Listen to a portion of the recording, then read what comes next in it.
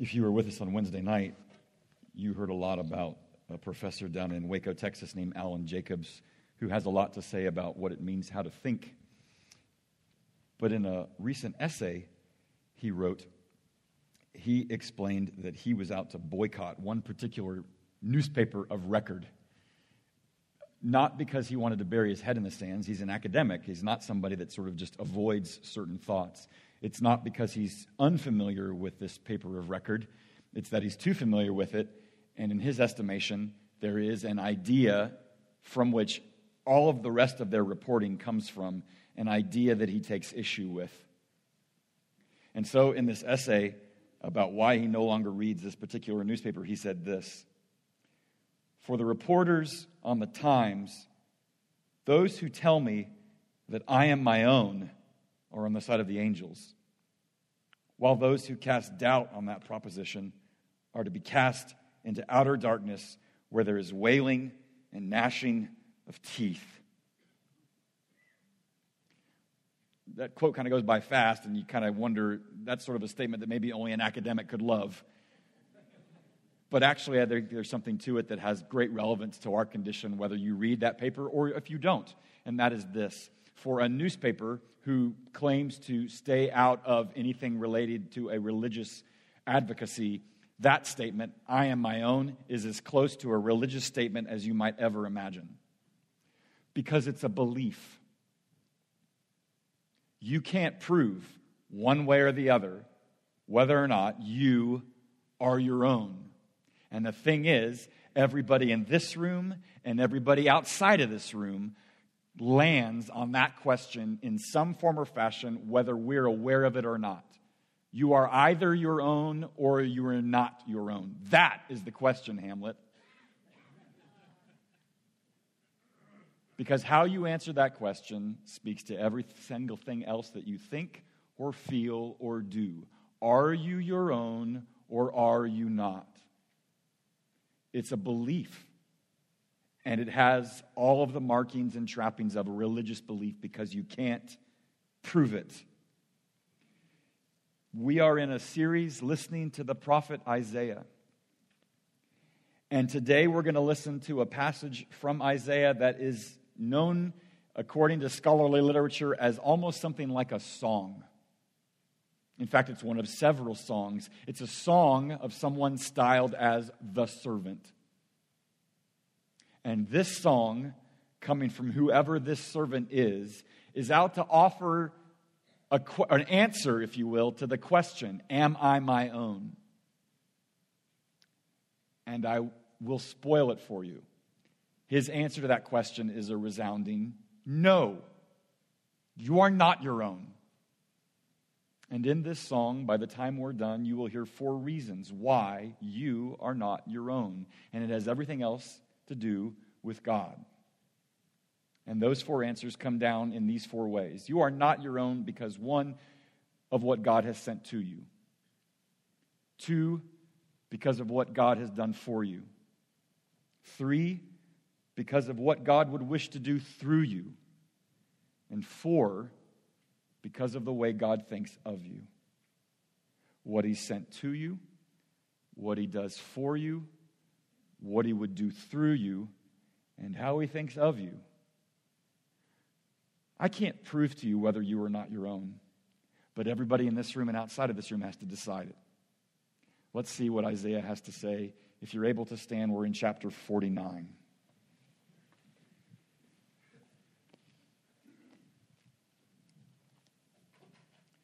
Isaiah 49, starting in verse 1. "Listen to me, O coastlands, and give attention, you peoples from afar. The Lord called me from the womb. From the body of my mother, He named my name. He made my mouth like a sharp sword. In the shadow of His hand, He hid me. He made me a polished arrow. In His quiver, He hid me away. And He said to me, you are my servant, Israel, in whom I will be glorified. But I said, I've labored in vain. I've spent my strength for nothing in vanity. Yet surely my right is with the Lord and my recompense with my God.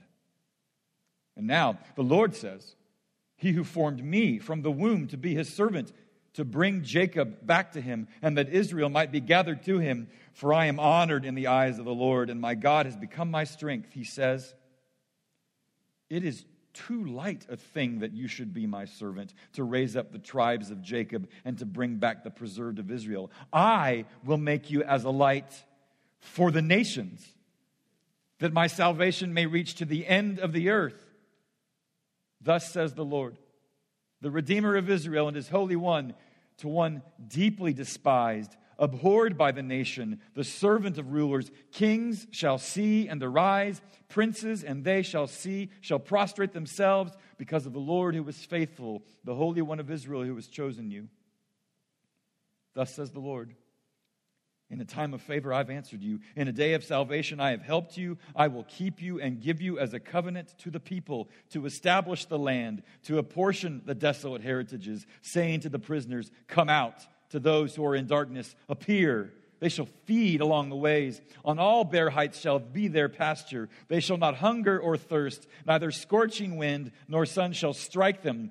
For he who has pity on them will lead them, and by springs of water will guide them. And I will make my mountains, all my mountains, a road. And my highways shall be raised up. Behold, these shall come from afar. And behold, these from the north and from the west. And these from the land of Syene. Sing for joy, O heavens, and exult, O earth. Break forth, O mountains, into singing. For the Lord has comforted his people and will have compassion on his afflicted. But Zion said, the Lord has forsaken me. My Lord has forgotten me. Can a woman forget her nursing child, that she should have no compassion on the son of her womb? Even these may forget, yet I will not forget you. Behold, I have engraved you on the palms of my hands. Your walls are continually before me. This is the melodious song of the Lord. You may be seated.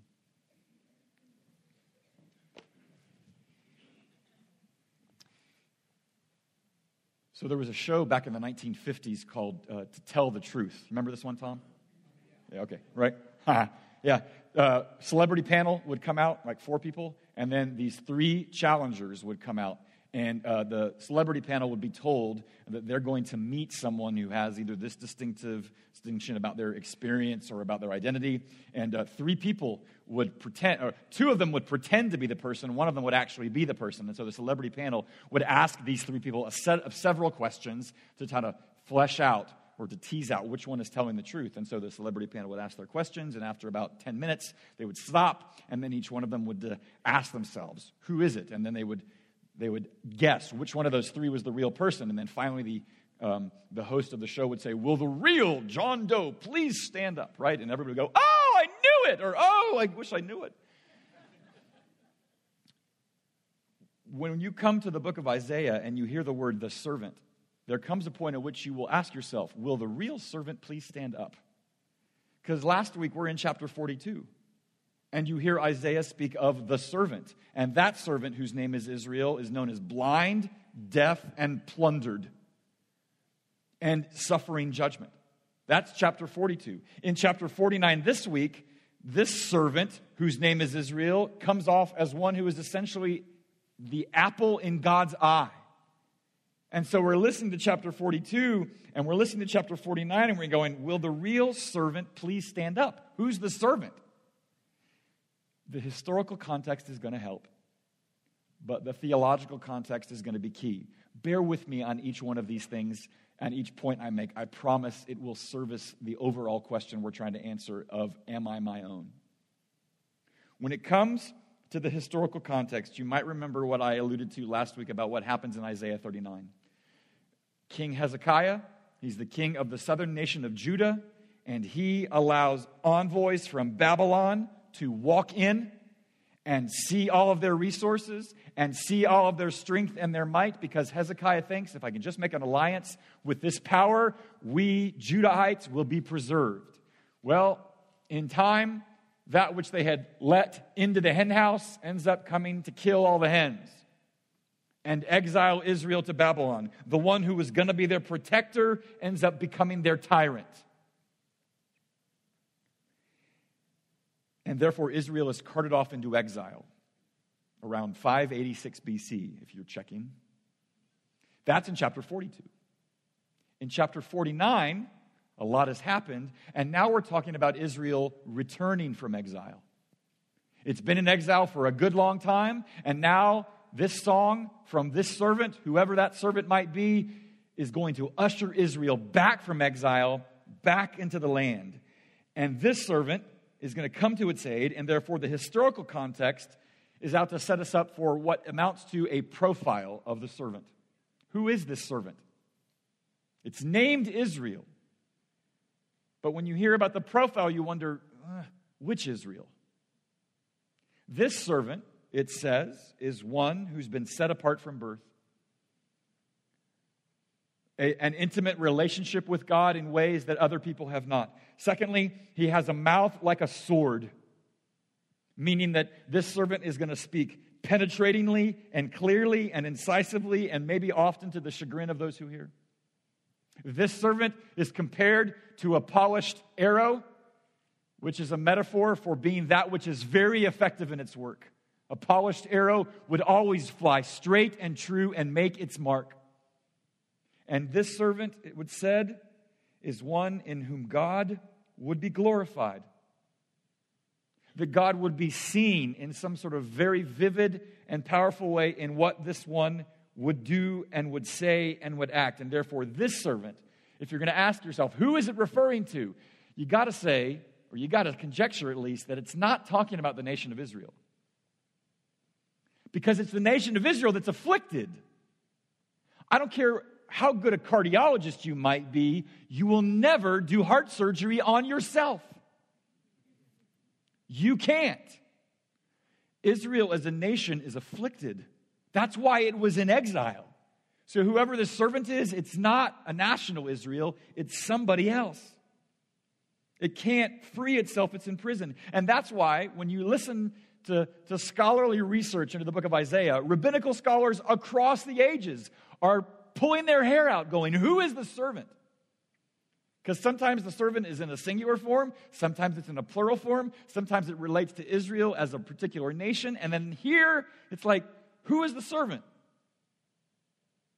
Which is why then maybe you could understand that in the Jews of Jesus' day, when they begin to consider who he was in broad relief, you can understand why they might think, wait a minute, this sounds familiar. Something in him is hearkening back to what Isaiah spoke of in chapter 49. Because it's this Jesus who speaks of the Lord as his own Father. And that he only does that which he hears his Father say. And Jesus is the one who ends up speaking both severely and tenderly, depending on who he's talking to at any given moment. It sounds like a mouth like a sword. And it's Jesus, when we talk about being like a polished arrow, that what he does, he accomplishes. And he works with might and he works with power. Jesus would therefore seem to be fitting a profile. And especially when it comes down to speaking of the servant in whom God would be glorified. You heard the New Testament reading from the 4th chapter of the book of Hebrews. But in the 1st chapter of the book of Hebrews, you hear that author say this. Long ago, at many times, in many ways, God spoke to our fathers by the prophets, but in these last days, he's spoken to us by his Son, whom he appointed the heir of all things, and through whom also he created the world. He is the radiance of the glory of God and the exact imprint of his nature. We are always at risk of oversimplifying what we find in Scripture. We are always at risk of projecting upon certain Old Testament texts what we want them to hear. But goodness gracious, friends, when you just listen to the profile of whoever this servant is that the servant is speaking of, it sure sounds, if it quacks like a duck, it sure sounds like who Jesus is. That the connections between what we hear from the servant and who we understand who Jesus is, it sure sounds like, if we're asking who the real servant is, it sounds a lot like the one who is the anointed one, Jesus. Now, why? Okay, so there's your little rapid-fire historical, theological insight. Why should you care? Because it matters about the question, am I my own? Because if you think you are your own, then you also have to believe that you are on your own. You are on your own to make life work. You are on your own to make a series of choices, taking in full consideration of all the various permutations and variables that might be in place at any given moment, and you've got to do well because it's on you to find your happiness. That's what you have to believe and operate on if you believe that you are your own. And if you think that, and you might hold to that, goodness gracious, we're in Asheville, right? I mean, you can tell if somebody believes that they're their own. Just look at their bumper stickers. There's all sorts of windows into a human soul, depending on what you wear on the back of your car. And you can tell. And that's not a criticism. It's actually just an indication. But if you want to pan out a little bit here and just listen to the statistics that we're hearing,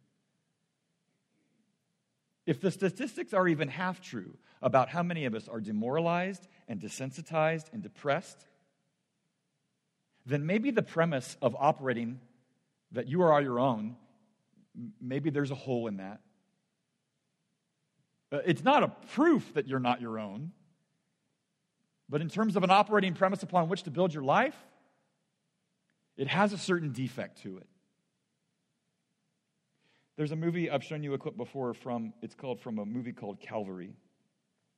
And it's about a Catholic priest in Ireland who, before he entered the priesthood, was married and had a child. And his wife has died, and his daughter has grown. And his daughter, at one point, has tried to take her own life.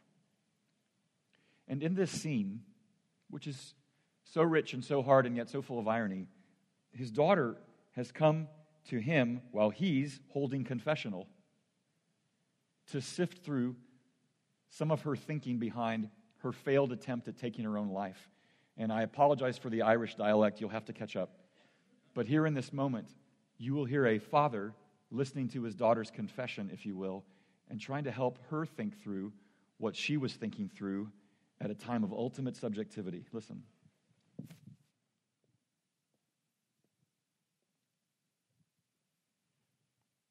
There was a Japanese writer committed suicide.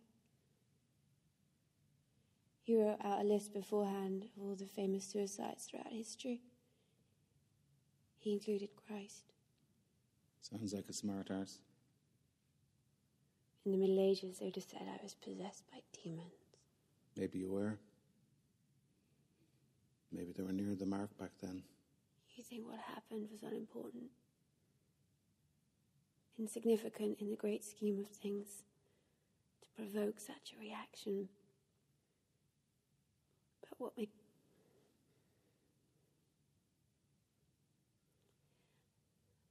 what may mean nothing to you may be very important to me. I'd never say it was unimportant. I'd just say the choices you make when you're 30 are not the same choices you make when you're 60. That's irrelevant. Every moment of living has its own logic, its own meaning. Maybe so. Maybe you're right there. I'll have to think about that. It's a tired old argument, I suppose. But what about those you leave behind? I belong to myself, not to anybody else. True. False. You'll tell me it would have been a mortal sin, I suppose.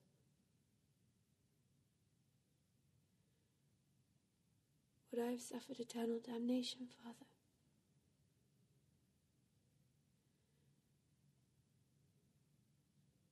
God is great. The limits of his mercy have not been set.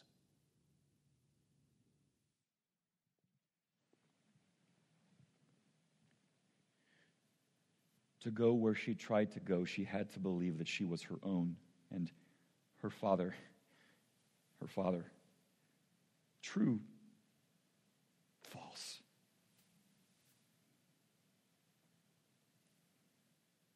The reason that we believe we are not your own is because we are so in deep need of mercy that Israel was sent unto them this servant that came in a way that only they, in every way that they needed and nothing that they could do, that Jesus comes to us at all. Whether you believe in him being divine or not, if you just listen to his words, you have to reckon with the idea that he believes that there is something that we need that we can't provide ourselves. And so if you want an answer to the question, are you your own? You just look at yourself and discover you can't be your own. And the extent of his mercy is an indication that, in fact, we do not belong to ourselves because we're not good enough to belong to ourselves. That's not the only reason, though, why you're not your own. It's not only what God has sent to you, it's also what God has done for you. And what he's done for you here in the form of a song, it's a song of a servant. It's really a duet. There are two figures singing in the song. There is the servant himself, and then there is the Lord. And it is the Lord who speaks back unto the servant in verses 9 and 10 when it says this. When the Lord says this. Come out to those who are in darkness, appear. They shall feed along the ways, and all the bare heights shall be their pasture. They shall not hunger or thirst, neither scorching wind nor sun shall strike them. For he who has pity on them will lead them, and by springs of water will guide them. There is something in the historical context in which we're imagining Israel returning from exile, having been out of the land for over 100 years, and they're asking themselves, is it safe? Can I get back? Can I really start over? Can I really go home again? In John chapter 4, when Jesus encounters a woman at a well, and that woman has lived a life of a serial monogamy, having been through several marriages and is about to give up on marriage altogether, Jesus asks for a drink of water. And at some point he explains that he himself has a living water, a water that if those who drink of it will never thirst again. And therefore what he is speaking of is something which quenches a thirst like nothing can. And therefore his water is talking about not a physical water, but something deeper, attending to a deeper need. And that need you hear even in the woman's request to give me this water, she says. She's in her own spiritual exile. She's in her own existential exile, and she believes that whatever he's offering her, that's what she wants. She can't even put her finger on what it is. She just knows if that's the case, I want that. Whatever she wants is what points to this deeper need. Whatever yours and my quest for meaning and acceptance and admiration and feeling cherished is, that's what points to this deeper need. Whatever speaks of our frustrations and our anxieties and our disappointments, that speaks to the deeper need. Look, if you don't believe that Jesus is divine for a moment, fine, but at least you have to listen to his words and realize that what he believes he has on offer, what he believes has on offer is what we most desperately need. And it will take him being divine to be able to provide it. What he's out to offer us, though, depends on something more than just his willingness to offer it. It depends on what he has to do for us. And you hear that hinted at in what the servant speaks of there in verse 5 and verse 8. Listen to it again. And now the Lord says, he who formed me from the womb to be his servant, to bring Jacob back to him, that Israel might be gathered on him. In a time of favor I've answered you. I will keep you and give you as a covenant to the people, to establish the land and to apportion the desolate heritages. The work of that servant in Isaiah's day is to do one thing, to restore Israel back to God, to reunite them. They have been estranged. And whereas we heard last week, Israel might have thought that the reason Israel goes into exile is because God had forgotten them or God had neglected them, Isaiah is here to tell them, no, you are allowed to go into exile that you might be humbled, that you might repent.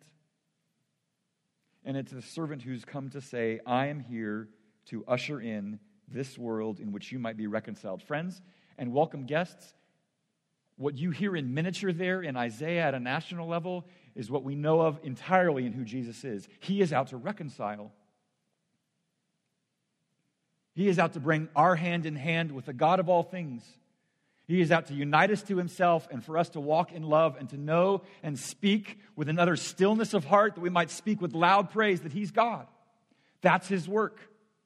That's why he's an even greater servant than whoever this servant is in Isaiah. And you therefore must ask yourself this question: why does that matter? I circle back to our original question. Are you your own? If you are your own, then you're going to have to come up with some solution on your own to know what to do with all your regret and guilt and failure.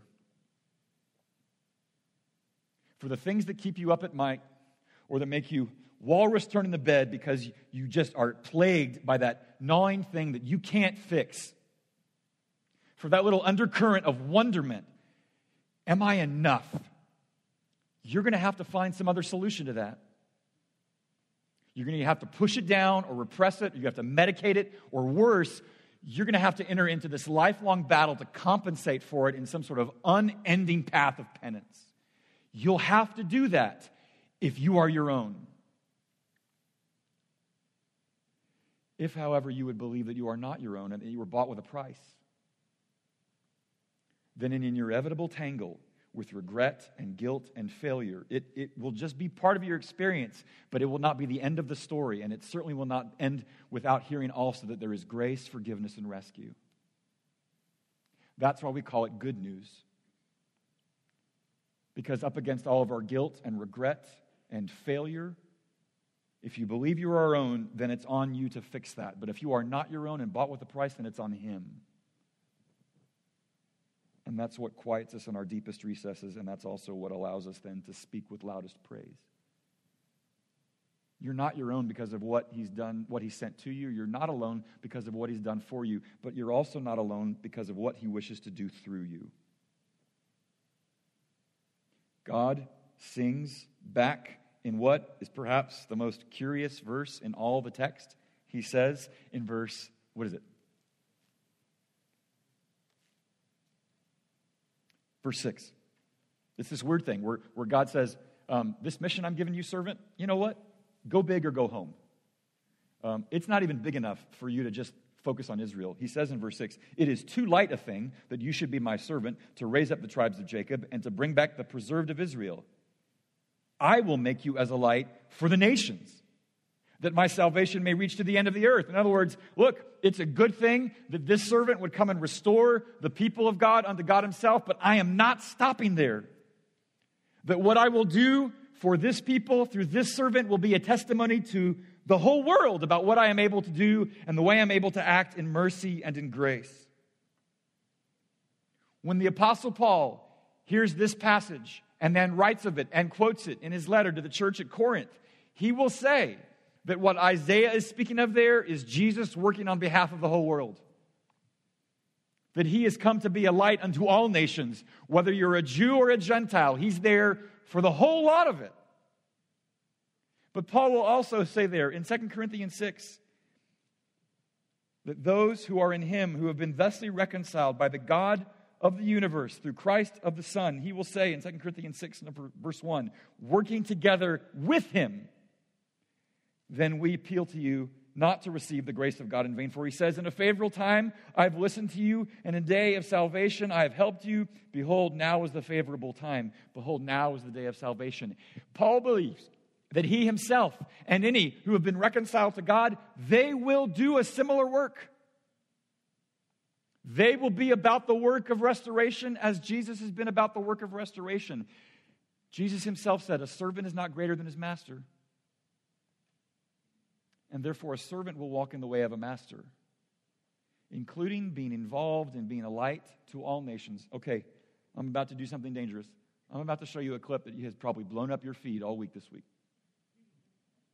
But I don't know of a more poignant demonstration of being a light to the nations than what happened in Dallas on Tuesday. If you know that story, an off-duty police officer about a year ago walked into what she thought was her own apartment and saw a man there because it was his apartment, eating ice cream, and she shot him to death. And in part of the testimony that explained to her character, she spoke of being a racist. And the injustice that followed the whole trial was something to be noted. But what happened on Tuesday, after the woman who had killed Botham Jean was convicted to 10 years in prison, this dead man's brother said this to this woman who had taken his brother's life. to say twice or for the 100th time what you've or how much you've taken from us. I think you know that. But I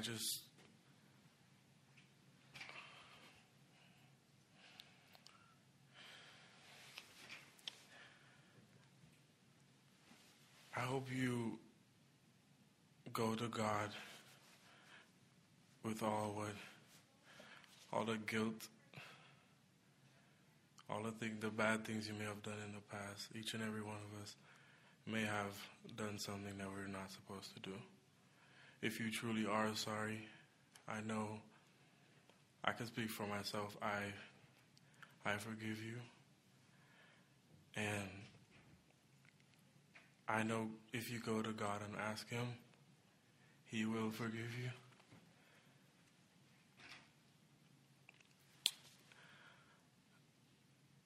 And I don't think anyone could say it. Again, I'm speaking for myself, not even bad for my family.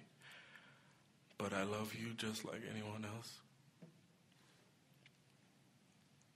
And I'm not going to say I hope you rot and die just like my brother did, but I personally want the best for you. And I wasn't going to ever say this in front of my family or anyone, but I don't even want you to go to jail. I want the best for you. Because I know that's exactly what both of them would want you to do. And the best would be give your life to Christ.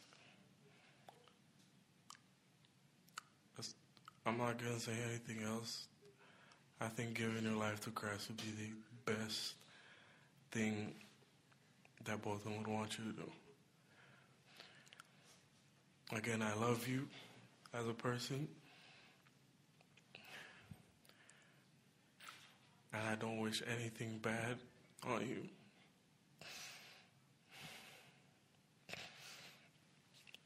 I don't know if this is possible, but can I give her a hug, please?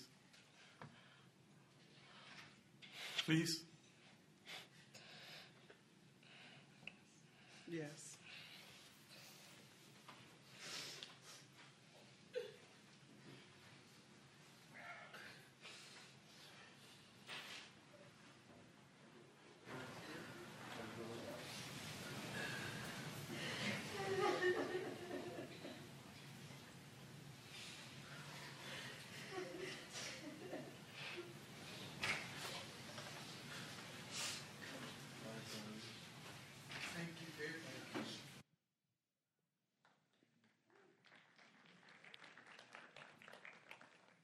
If that was on your feed this week, then you probably saw two very different kinds of responses. One was astonishment at that show of forgiveness, and the other was anger for fear that that demonstration of forgiveness would become a pretext for ignoring racism and injustice. His mother was right in her lament of the racism that might have fueled that murder. His mother was right to lament the forms of injustice that might have even plagued the investigation. I don't show it to you in the slightest reason for us to ignore the racism that gave rise to the murder. I actually demonstrated, or I actually put it before yours and my face, because here's the thing about seeking justice. It's really easy to let a search for justice become a quest for vengeance.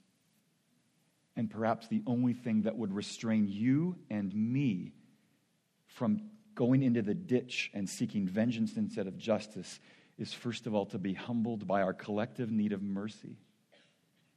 And a mercy that shows that you and I have been forgiven. And what story can hold that together than the one that Brant Jean just shared with her?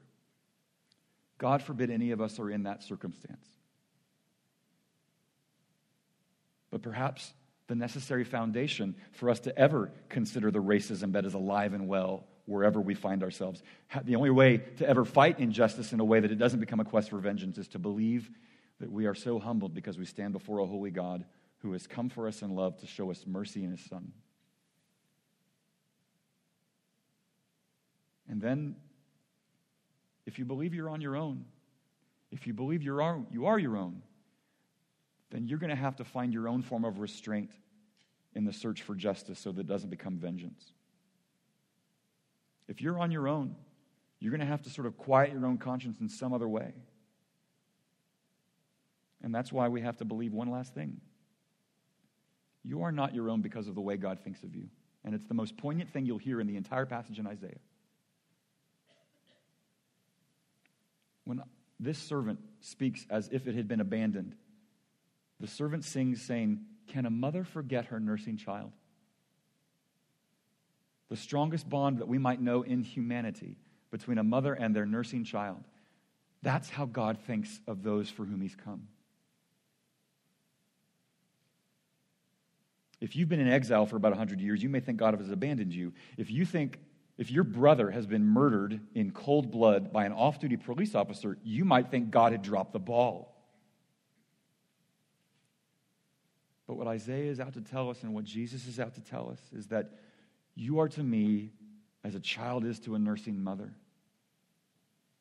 And you are to me as one upon whom I might emblazon your own name on my hands. In a total reversal. In a servant's life, they would emblazon the master's hand on the servant's hands. But in this situation, it's the servant's hands on the master's hand.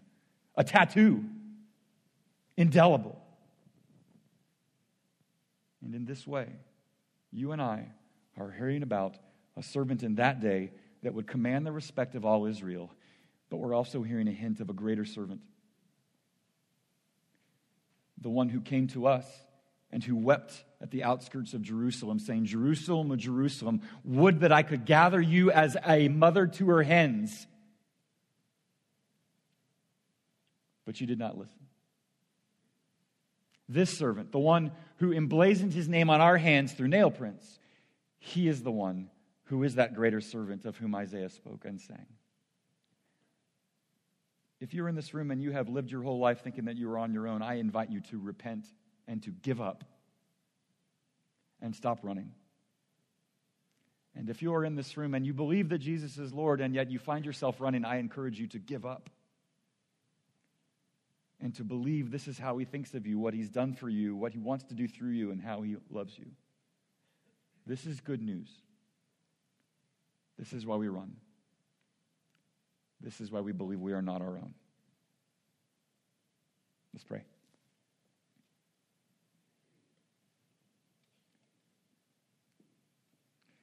Father, that is an idea that must be planted in us and it must be cultivated in us. Would you do that for us today? In Jesus' name, amen.